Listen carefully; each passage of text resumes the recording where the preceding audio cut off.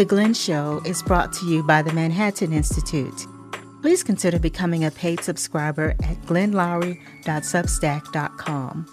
As a subscriber, you will receive new episodes on Mondays instead of Fridays and get access to exclusive content, ticket pre-sales to live events, monthly Q&As with Glenn Lowry and John McWhorter, and other benefits. Your contribution will also help to fund grassroots initiatives that empower Black development across the country as we donate 10% of our profits to the Woodson Center. Thank you. Hey, everybody, this is Glenn Lowry. You've tuned into The Glenn Show.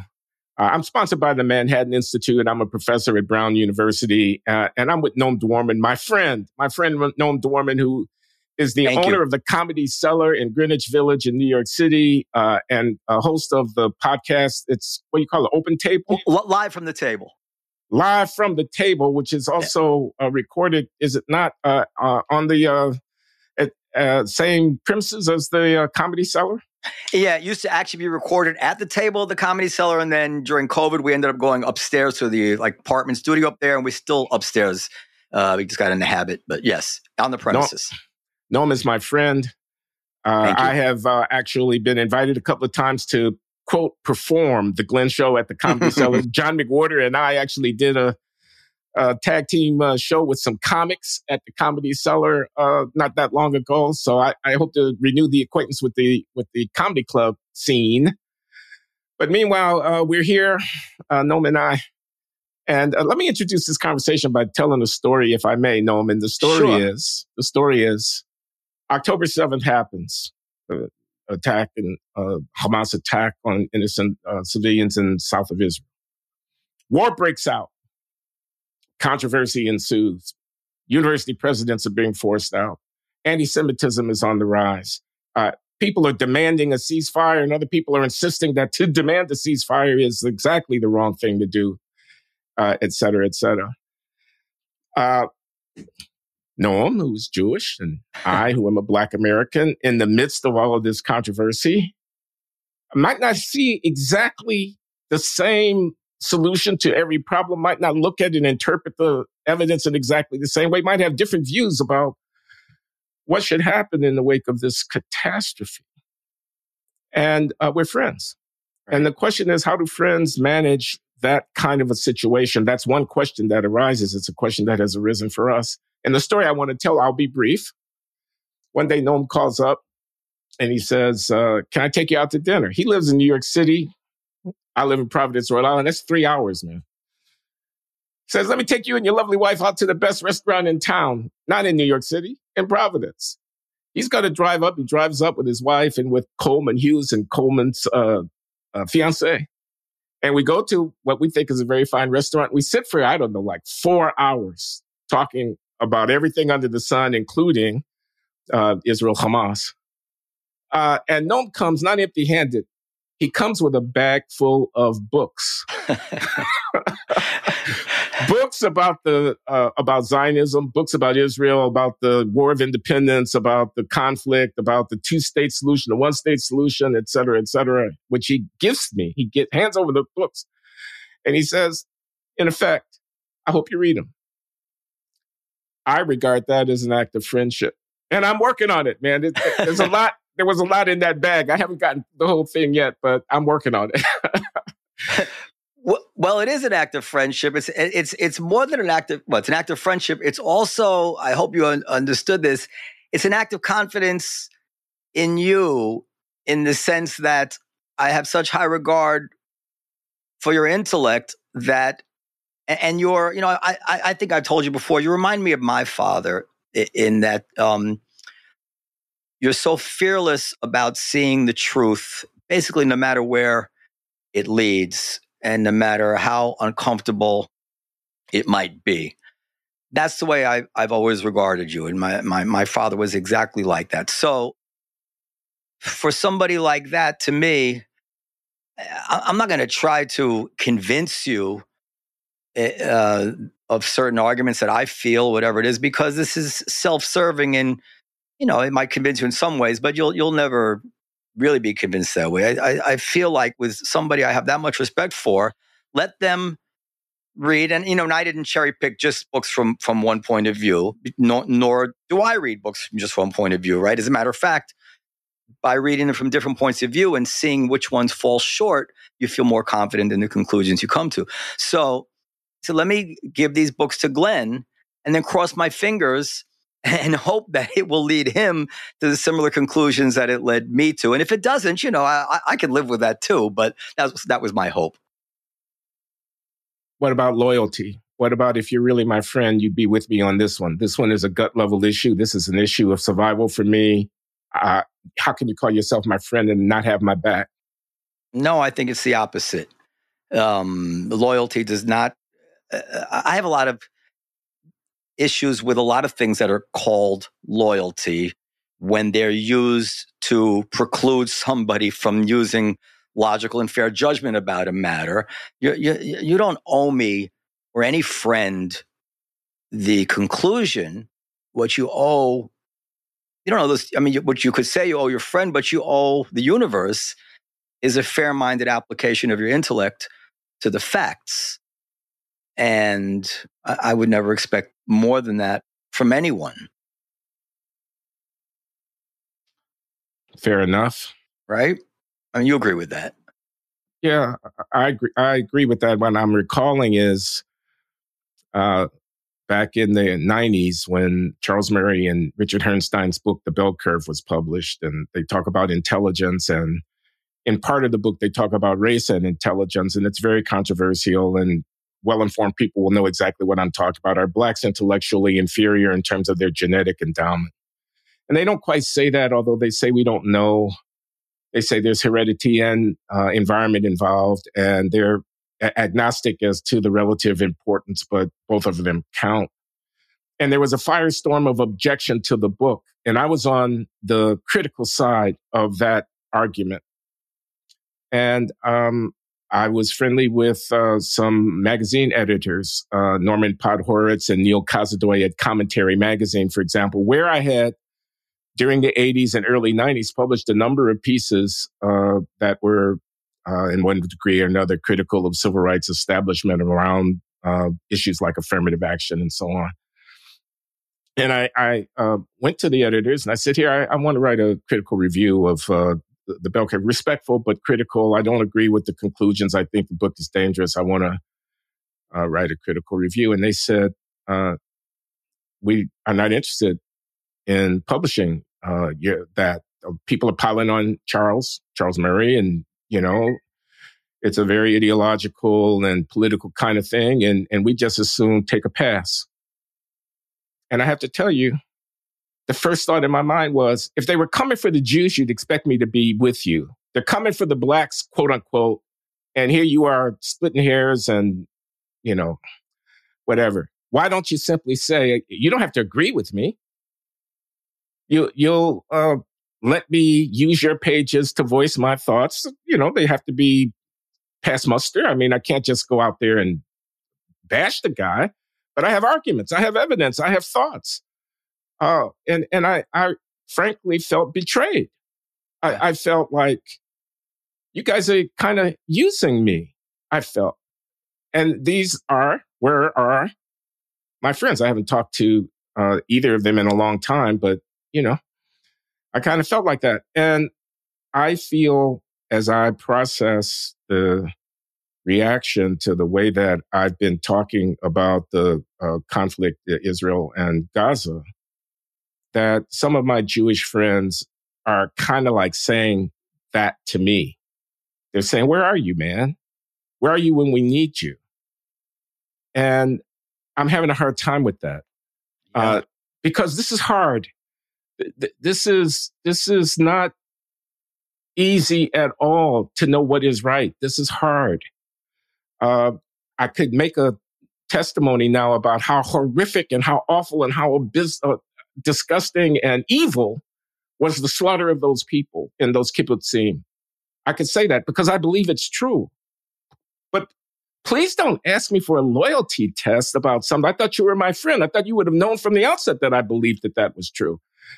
That doesn't necessarily imply that I agree with you about what the IDF is doing in the prosecution of this campaign. It doesn't. doesn't imply that I agree with you about the Netanyahu government or I disagree with you about the Netanyahu government or whatever it is. I mean, the requirements of friendship don't require that we agree. The mutual respect of friendship should require that we allow for people to think their way through things and not ask for loyalty tests along the way, this kind of thing. What do you think about it? Well, I'm quite disappointed to hear that was the way Norman Podhoretz and the rest at Commentary acted. In 1994, by the way, 30 years ago. Yeah, but, because, I mean, listen, emotional co-optation is very human. I deal with it. We struggle with it. If Coleman were to write something that I really disagreed with, I don't know if I'd take it public. I understand. But when you set yourself up to run Commentary Magazine and something as really quite serious as the bell curve, and people don't remember, but this was on the front page of the New Republic, and people believed this. The New York Times reviewed it, I think, favorably. At least it didn't dismiss it out of hand. It's their obligation to allow you. It's more important than whatever ruffled feathers Charles Murray might have. And I can add that much later, you had Charles Murray on the show, and you were, I thought, too solicitous of him, too respectful of him. I believe because you wanted to make sure that you appeared to be, above it and objective. But I was quite offended by the stuff he wrote in his last book. But that's neither here nor there. I'm disappointed. Loyalty just doesn't require that. Loyalty does not require you to have an opinion because your friends are Jewish. That's just absurd. That's just absurd. They should try, like I try, to persuade you. And if they can't, they can't. I have an analogy I've been using lately that makes me feel better about some of this stuff. I don't know how true it is, but it makes me feel better. From time to time, you see on the internet one of these optical illusions, like there's a picture and you can't tell if it's a left-hander or a right-hander, or you can't tell if the dress is blue or purple or blue or pink. And it's exactly the same picture, right? But two different people see it. And they see something opposite, and they cannot believe the other person. There's no way you see a left-hander. It's clearly a right-hander. And there's no way you see a right-hander.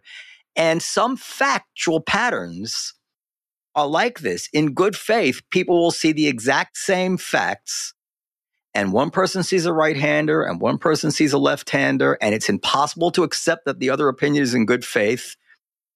But it's got to be. If Glenn Lowry has an opinion 180 degrees of mine, I just have to accept that this is a good faith opinion because that's why you're my friend, because I feel that way about you. And sometimes people differ. I don't know, I can't square the circle any better than that, but that's the way I feel.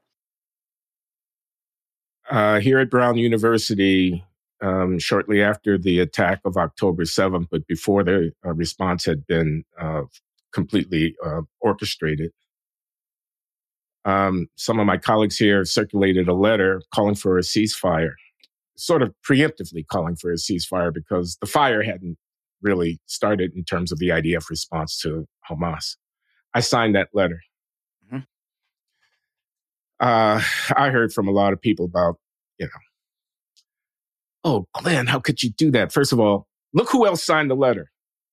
And the other signatories, many of them, were very predictable anti-Zionist types in my anthropology department or my Middle East Studies Center or whatever, who were signatories to the letter. I was, in effect, joining them. Omer Bartov, the historian, the Israeli historian, who's my colleague here in genocide and Holocaust studies in the history department, signed, which I thought, I said, if he signed, maybe it's okay for me to sign. But the questions that came, questions from students, don't you know that you're playing right into the hands? You're a useful idiot, is what they were saying in so many words. They didn't call me an idiot. They respect me.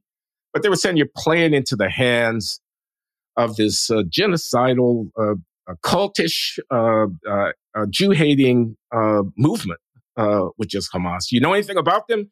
You know their Hitlerian origins? You know about the Muslim Brotherhood? Do you know? Don't you know? if they had the ability to kill every Jew in Israel, Palestine, they would do it tomorrow. Only thing stopping them is that they don't have the weapons yet. And I was shaken by some of this response. I thought Glenn was a morally serious person. Now he exposes himself. And I'll confess, I didn't think it all the way through. I didn't have the benefit of those books that you dumped on me to help me figure out what I might want to actually say at the end of the day about something that's difficult. But I anticipated the awful slaughter that has ensued, and I wanted to act, if it could be avoided, if there's some way around this, to voice my hope. Yeah. Hope. I actually wrote a little piece about this for my newsletter at Substack. I said, there's the logic of necessity, and then there's the logic of moral accountability. And the logic of necessity might say, if there's an enemy at my door, I have to kill him. The moral responsibility might say, yeah, but I'm killing him. I'm killing his wife and kids. I'm killing, am I going to kill all of them? And I was caught on the horns of a dilemma to a certain extent. And perhaps in a moment of weakness, I signed this letter. Well, Glenn, don't beat yourself up about it. I mean, listen, I think I might have felt the same thing that, Glenn, don't make bedfellows with those people because they are not coming to this letter for the reasons that you are. Signing anything that says ceasefire sounds so righteous and humane. It's hard to say. I'm not signing a letter for ceasefire. It's like you say, what, you want the killing to continue? These open letters often have agendas, but that's just a signature. Anyone who's listened and read the things that you've been writing and saying sees that you're struggling with this. I haven't seen anything that you've said that I thought was, even close to over the line. I mean, I listen, this is an issue which some people know, like the back of their hand. They've grown up with it, and that's not always a good thing. They might be so close to it they can't even see the truth of the matter. And you've always been outspoken saying that you consider yourself to be mildly informed about this. I don't know, Glenn. I sense that you're feeling really bad and pressured by the reaction that you've gotten from some of your Jewish friends. But I would tell you, don't be, Glenn. Listen, I got some very, very negative remarks from some prominent Jewish people because I had the nerve to want to interview Norman Finkelstein and Aaron Mate. And I was really annoyed by that. And they came at me pretty hard. And they know, like, you might be suspect. I'm not suspect of where I am on this issue. But even the fact that I would give these people a chance to say their side of it really ruffled people's feathers. So you're dealing with real sensitivity here, as you can imagine. Like this was like a nationally televised lynching of Jewish people, and very shortly after that, everybody's so sensitive. Not that many people can put all these things in perspective. I would give everybody a pass. I'd give you a pass, and I'd also give the people who were impatient with you a pass. Let's see how the dust settles. I want to say for the record that I saw two issues. One of them is you're a host, you invite people.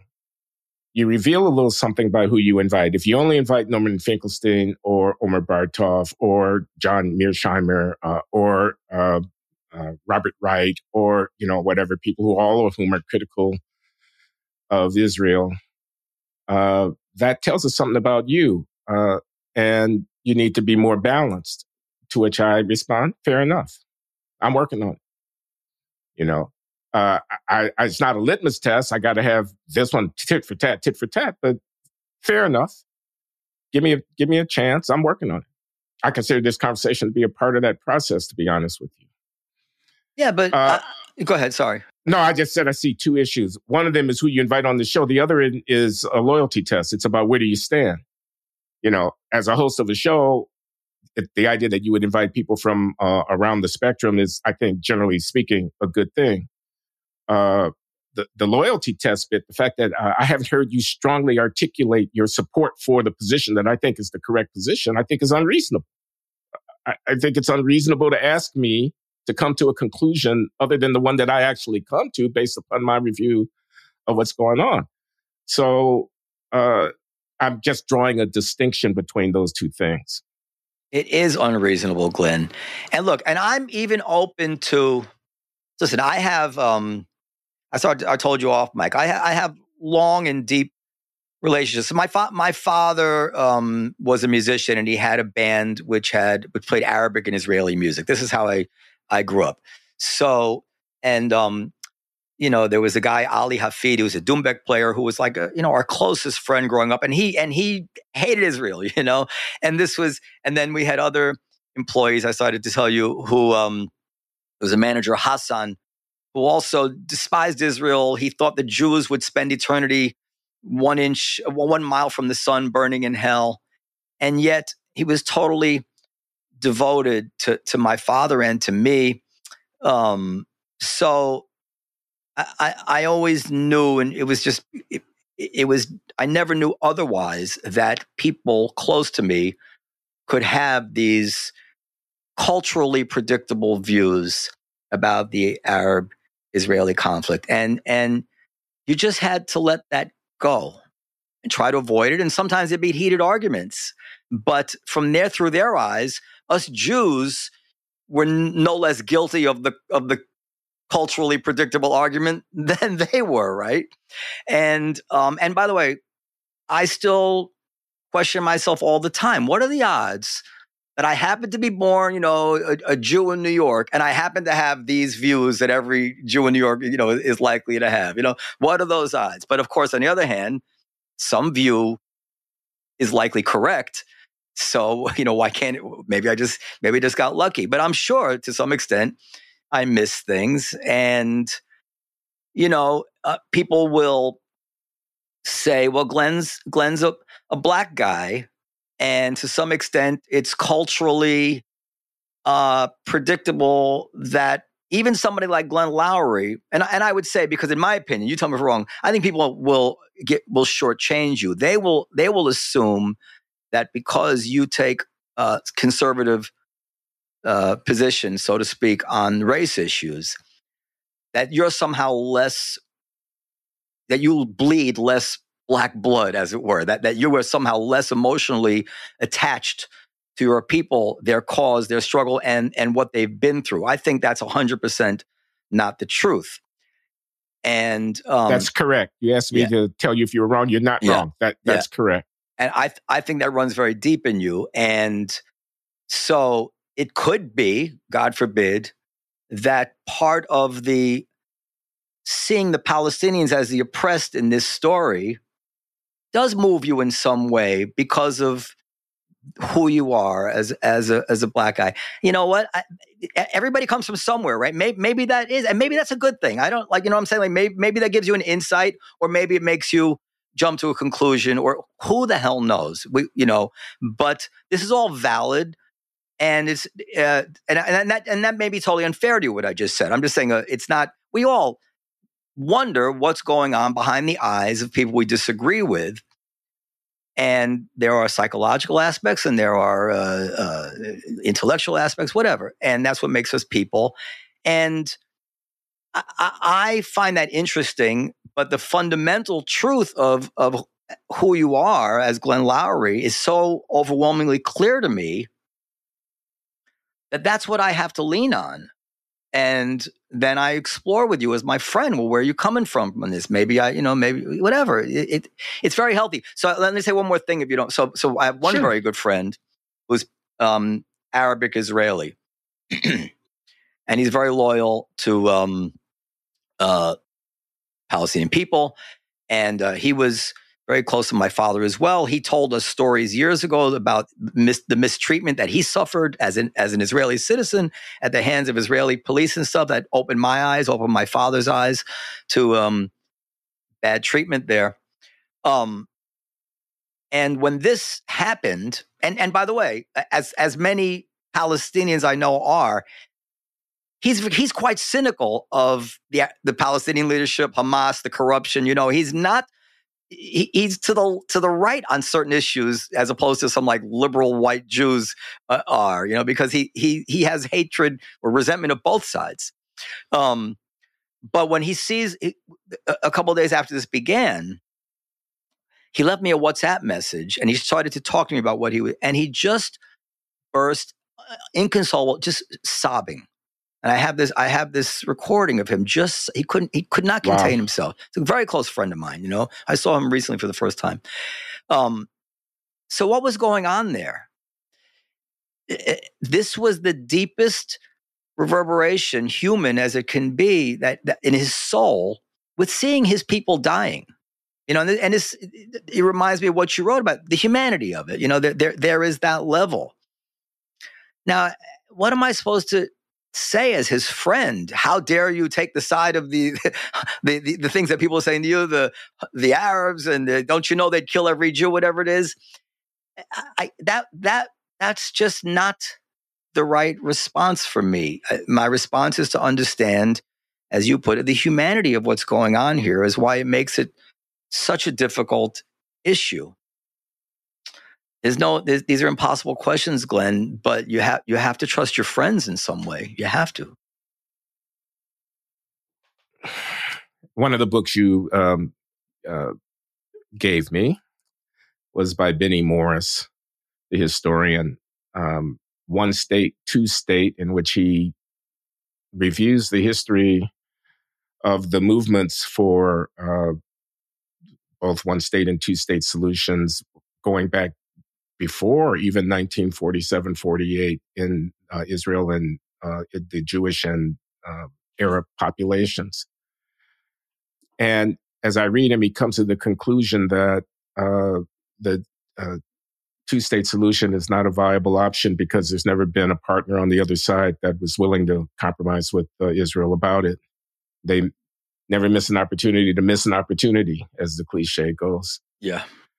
I had Omer Bartov, the Israeli historian, who's a man of the left and is very critical of Israel, and not just the government, but to some degree, I took it critical of the settler movement, critical of Israel's lack of interest, as he puts it, in a two-state solution. So, you have these different sides. I'm sitting here thinking, and I wonder what you think, there is no alternative to a two-state solution here. No decent alternative. Either you have one person, one vote in all in the affected territory, which means the end of a Jewish state, or you have a never-ending situation in which some of the people who are residing in the area over which the state of Israel has control don't have full political rights. Neither of those are decent outcomes, I would say. And I wonder if you think I've got that wrong. No, I think you have it 100% right. There is no solution other than a two-state solution. I do line up with the side that feels that the Palestinians don't want a two-state solution. When I say the Palestinians don't want, I mean that a critical mass enough to effectuate an actual two-state solution that can live up to its obligations, which would, of course, mean not having militias firing rockets into Israel and not using that a critical mass for that doesn't exist. I actually believe that nonviolence would be enough. Convincing nonviolence would be enough to get 70%, if not more, the Israeli people to agree to a two-state solution. People, I think, misunderstand that much of Israeli opposition to two-state solution is not the idea they don't want two states, is that they feel that the second state would become, like Gaza today, a launching ground for more terror and more death. I happen to believe that, if you really understand where Netanyahu is coming from and his Jabotinsky philosophy, this famous conservative Israeli philosophy, he wrote this essay, The Iron Wall, which was that only once the Palestinians agree that there is no alternative will they agree to two states, will they agree to peace. I think we're seeing that borne out by Hamas's rhetoric, by Hamas's actions. I'm talking a long time now. It's the most important of issues because, I tried to read every scrap of paper and read every interview and then interview myself, every person involved in the peace process in the 2000s and then through 2007. And then, sorry about that. And then even in 2014 during Obama. And I became more convinced than ever that there was no possibility for two states then, and I think it continues to now. And I'll tell you something, if you look at the history, right afterwards, the argument was they never offered a contiguous state. It was cantons, it was this, it was that. Sure. And if you notice, those arguments have kind of faded away by now. You really don't hear that anymore. They couldn't be backed up. So what you hear now is, well, that was a long time ago. You can't say this forever. So they disagree with it until they decided it expired, and then they kind of concede it but say it's no longer relevant. But the bottom line is that what happened in 2001, where in the face of what was no doubt an Israeli government that wanted to make peace, was desperate to make peace, Barak was ready to sacrifice his prime ministership, as was Olmert, to give sovereignty on the Temple Mount, and basically anything that could be given. The settlements, interestingly, were not the sticking point.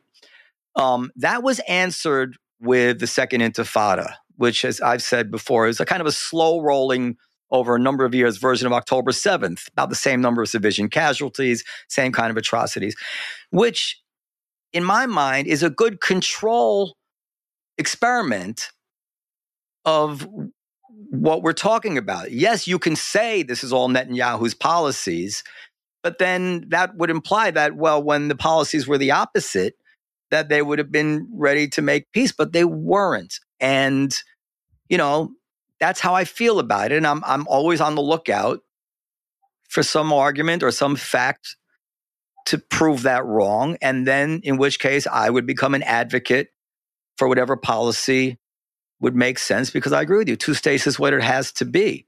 But my God, if you listen to, as just a couple of weeks ago, the interviews of the Hamas leadership, they're like, no, it's fine if they want to go to 67 borders, but we're not going to agree that that's the end of the conflict. We believe it's from the river to the sea and from the north to the south. He was very specific about it. And we know that Hamas, if there was an election tomorrow, might very well win in the West Bank as well. So some problems don't have any solutions right now, I don't think. I don't know. I don't know. Yeah, well, within that, I don't know, is a continuation of the status quo. And I don't know what name we want to give it. We're going to call it apartheid? I mean, what are we going to call it?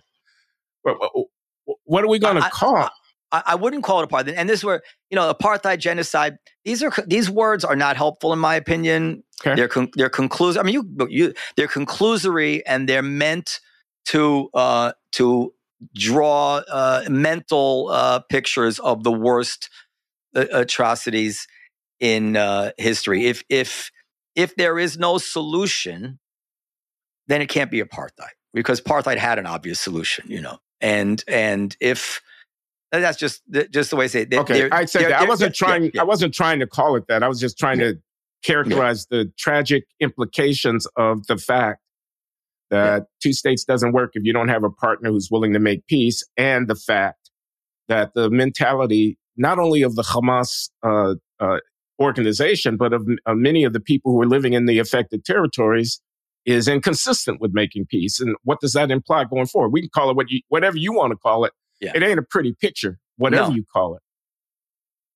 No, it's horrible. It's occupation. I mean, Look, first of all, I didn't mean to bristle at the apartheid thing. It's fine. You know, Benny Morris signed a letter that called it apartheid on the West Bank. So, you know, Yeah. it wasn't out of bounds for him. I questioned him about it a little bit. But anyway, but Yeah. I don't know. And I mean, all I can say is that, and some people might say this is a bigoted point of view, but if you were to look at the way the internecine, is that the word, like the tribal conflicts throughout every Muslim country in the world, this is nothing. Yeah. You know, this is low on the list of, forgive me, because again, I when I say forgive me, I really mean it. Because I don't want to cast a broad brush. And I understand that as you zoom in, more and more details become visible and they're important. But in a very, very broad brush, in that entire part of the world, I've always said, well, if you see all that bloodshed, 1 million people here, 500,000 people here, you know, this is, again, what does it take to think that, oh, but with the Jews, that's the one tribe that we ought to be expecting, you know, that to put it all behind them and live side by side well. And that to me is like, you know, why would you expect that? It's just not the way it goes in that part of the world. They don't. The Sunnis kill the Shiites kill the Sunnis, and I could go on and on about conflicts I don't know very much about, and the casualties are in the hundreds of thousands, and the world kind of takes it in stride and doesn't demand a solution. So, you know, having said that, don't get me wrong. There's no question that people of any stripe are not angels, and they have ugly human nature, and they're fueled by rage. And I don't doubt that there's one person I wouldn't want to trade places with in the world. It's a Palestinian Arab living on the West Bank, or God forbid, Gaza. I don't, and I know that if I were in their shoes, I would hate the Israeli soldier with his boot on my neck, figuratively. And I know that he would treat me with chauvinism and at times brutally. We can't even keep our own cops from doing that, right? Among our own people. And this is a military occupation fueled by terrorism. And, you know, it's a horrible, horrible recipe. It's horrible. Why expect more of the Jews than you would expect of the Sunni or the Shia Arabs who are killing each other, and Persians and so on? I hope we do get better from them than we get, but there's still... Well, I was going to say the reason we expect more is because we're part of the same civilization. And we see ourselves in you to a certain degree, if I can say that as a Black American. And, you know, we don't necessarily expect to be able to convince the Ayatollahs or anything, but we think we might be able to convince you of something. Yeah, but I do think you see. So, for instance, it's I was thinking today, a lot of arguments, when they get said too many times, for some reason, they become cliches and they lose their persuasive power, even though, despite how simple they are, they're quite important. Sinwar was a prisoner in Israel, dying of brain cancer, and Israel knew who he was. He was the butcher of Khan Yunis.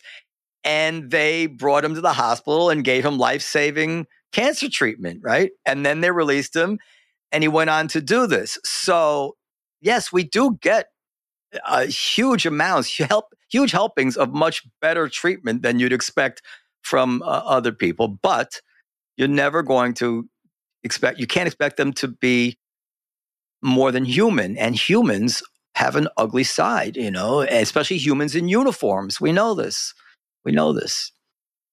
Especially humans that might have lost their loved ones in a war. You have noticed, I'm sure, that Biden is taking a lot of flack from the left of his party about his position in support of Israel in this conflict. A lot of flack. Yep. It could cost him the election. Yeah. What do you make of that? Well, don't say anything bad about my president, Glenn. I didn't say anything. I am actually bothered that some conservative Jewish friends of mine that I know are trying to find something he said there, something he did there, some compromise he might have made there, some good cop, bad cop he might be playing to find fault with this man because of their partisan leanings, when every Jewish person who cares about this conflict should be thanking God for President Biden, who seems to me to be taking a position because he believes it. And he's, I'm sure he's looking at the clock and saying he has some time to adjust and hoping that he'll be able to turn it around. And maybe there's some calculation that the alternative would also be electorally difficult for him. But my gut on him is that he actually feels that he's doing the right thing. And I made another point, another data that I also believe, if Trump were president now, I think Trump would also have many of the same policies. There'd be a fight now on the Democratic side to elect a new candidate.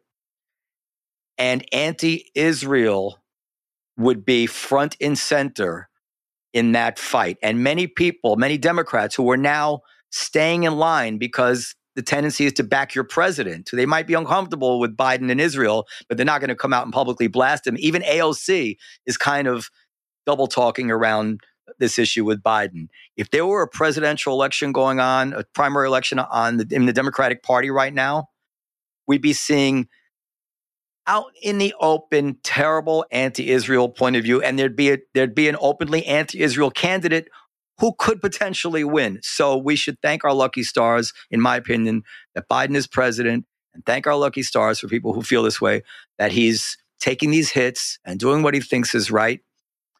And I'm not going to look to find fault with him on this. I think that's ungracious, ingracious, whatever the word is.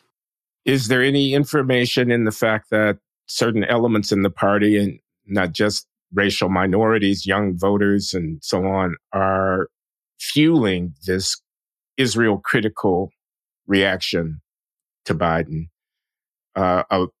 looking to the future of the American political response to this?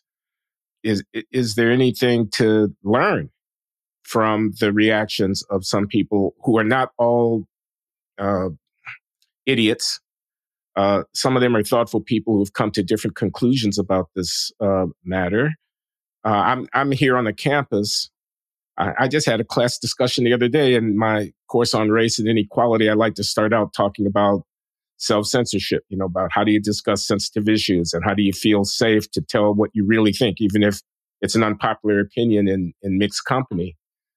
And we got to talking about the demonstrations and controversies and whatnot here on campus. Kids sitting in at the president's office demanding that the university back a ceasefire, she demurring.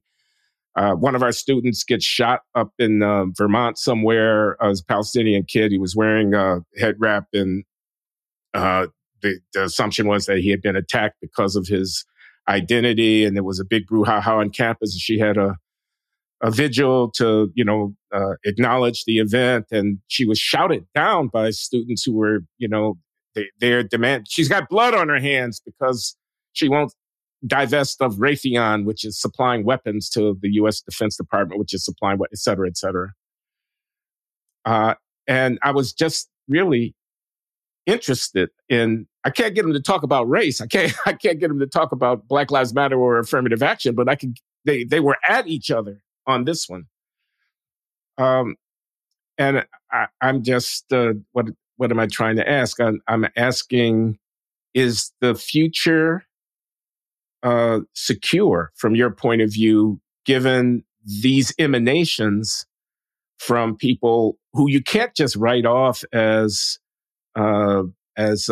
idiots or puppets? Something. Nancy Pelosi made this comment the other day. I don't know if you saw it, where she said that she wanted to look into where the funding was coming from some of the pro-Palestinian organizations because they were doing Putin's handiwork something really idiotic, in my opinion, like that.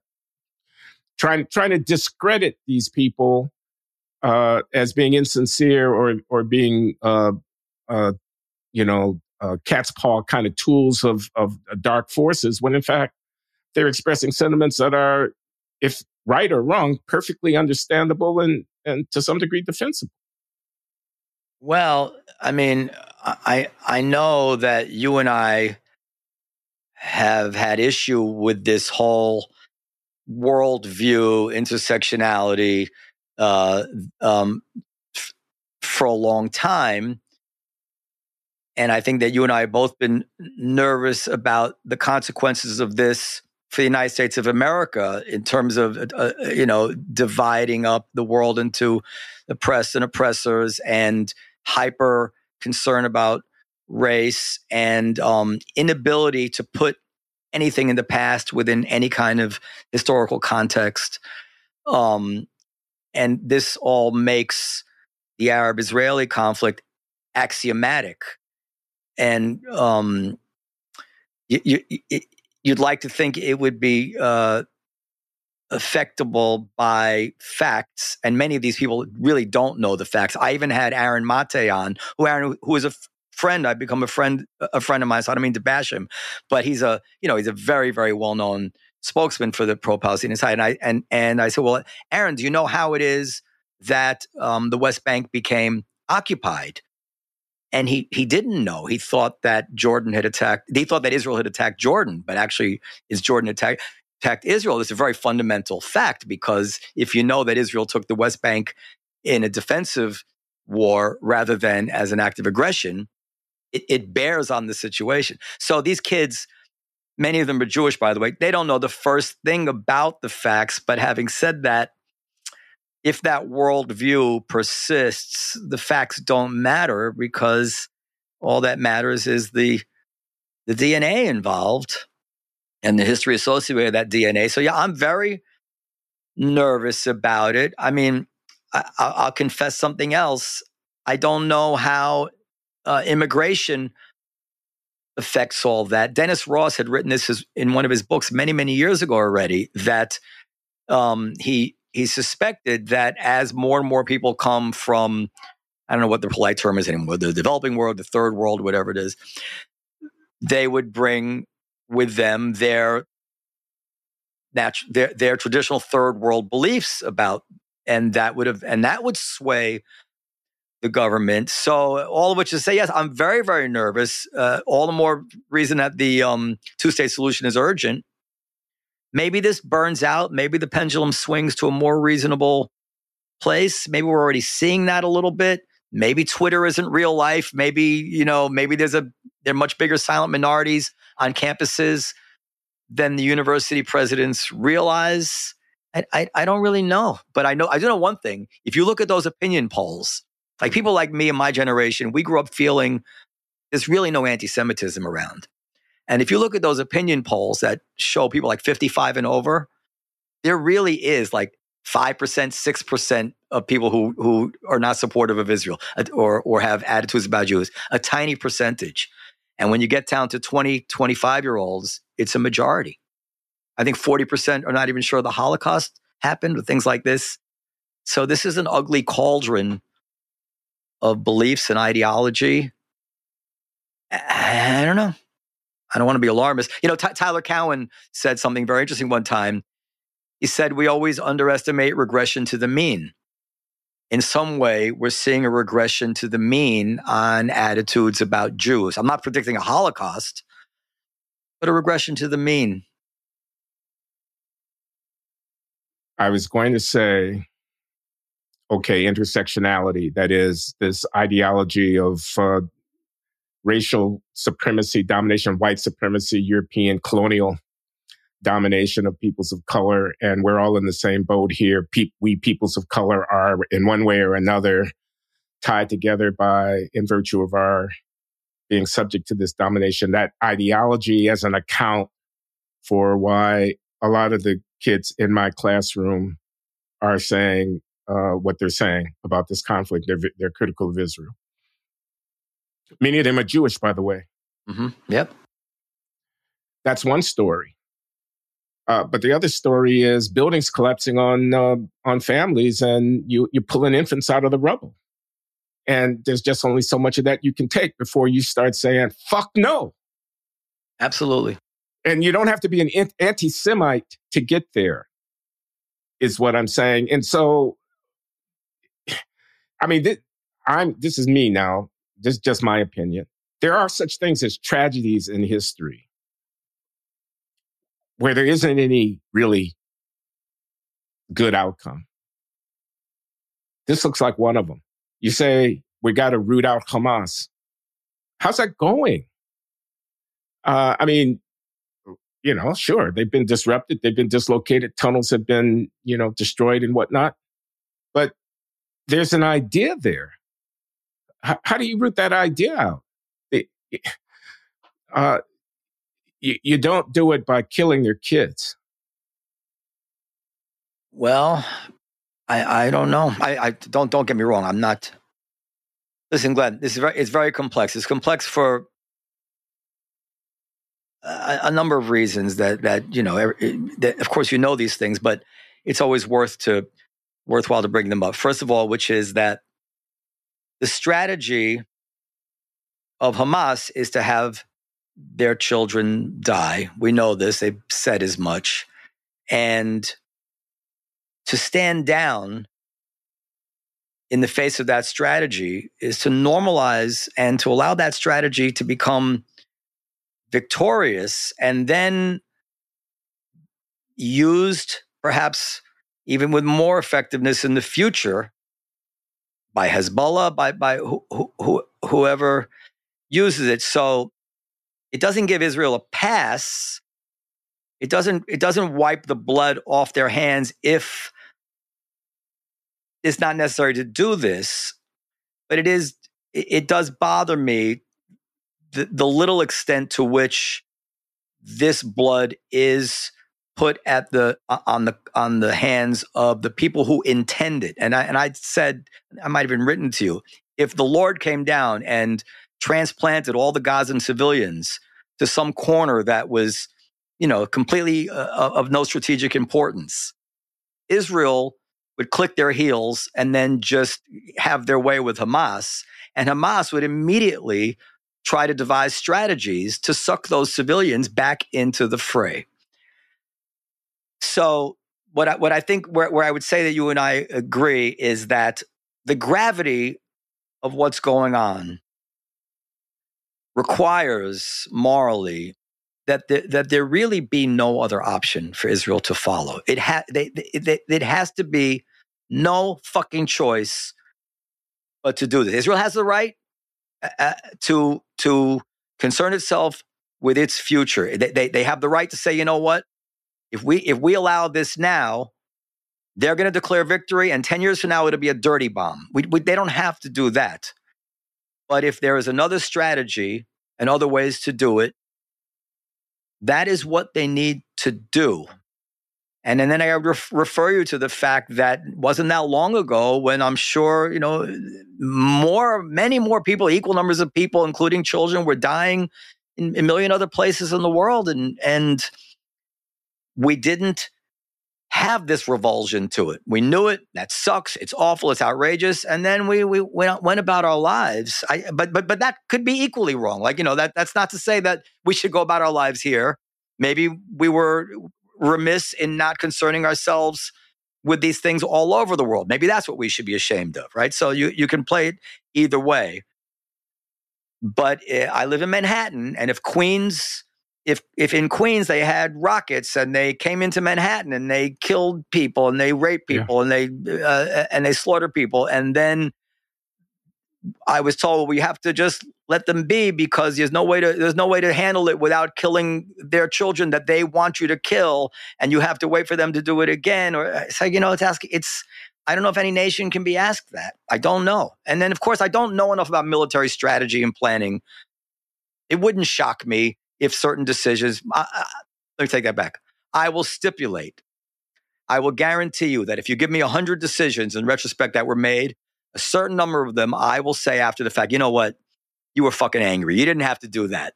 You didn't have to do that because that's, that would be silly to say that doesn't happen. but some number of people were going to die. Some number of people were going to die. I take your point. Yeah. If you let the human shield strategy work, we don't negotiate with terrorists kind of rule falls apart, and it'll be strategically manipulated going forward. So you can't let the human shield strategy work, which means you have to kill those people who are being used as human shields in the process of prosecuting the military campaign. And then the blood is on your hands. Yeah. And then, you got to live with the consequence of the blood on your hands. Maybe that's a better consequence than letting the enemy fester, taking the rockets and whatnot. Maybe, let me not say maybe, I don't know. But it's awfully bloody. It's awfully, awfully bloody. And it follows you forever. And, people are upset, the pro-Israel people, about the South African government going into the International Court of Justice with a genocide claim. And I'm not trying to address the validity of that claim one way or the other. I'm just saying, you can't be surprised that kind of thing is going on. No, I would also criticize, there's a tone deafness to some of the pro-Israel voices, in my opinion. And I felt this way actually before the worst happened. I wrote when they were talking about comparing it to 9/11s. This is so many 9/11s for Israel. I said, well, listen, don't say that, because in a very short time, it's going to be way more 9/11s for the poor Palestinian people. And I said, you're about to see daily George Floyd videos and a worldwide BLM reaction. That's what I predicted, and that's exactly what we're seeing. Right. And the tone deafness is, even now, you see, look at what they did to these people in Israel, and it's true. It's outrageous what it did, and it needs to be known. But look at what's happening to the poor innocent people. I mean, children, if anybody, are innocent. Their death is unbearable, and this kind of atrocity porn, while it is necessary to point out the atrocities, it is necessary to demonstrate who the enemy is.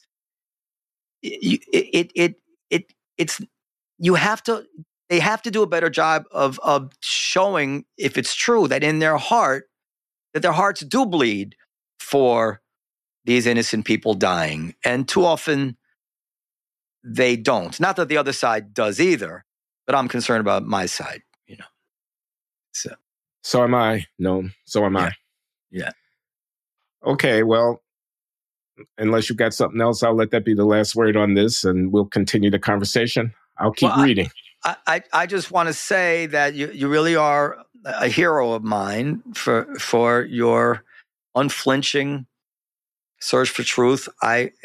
Whatever you come to on this, it's okay with me. Don't ever worry about telling me. And I know that you and I can have a couple of drinks and we can argue about it, and hope, I don't consider myself in your league on most things, but on this, stop it. No, but I don't think I could do.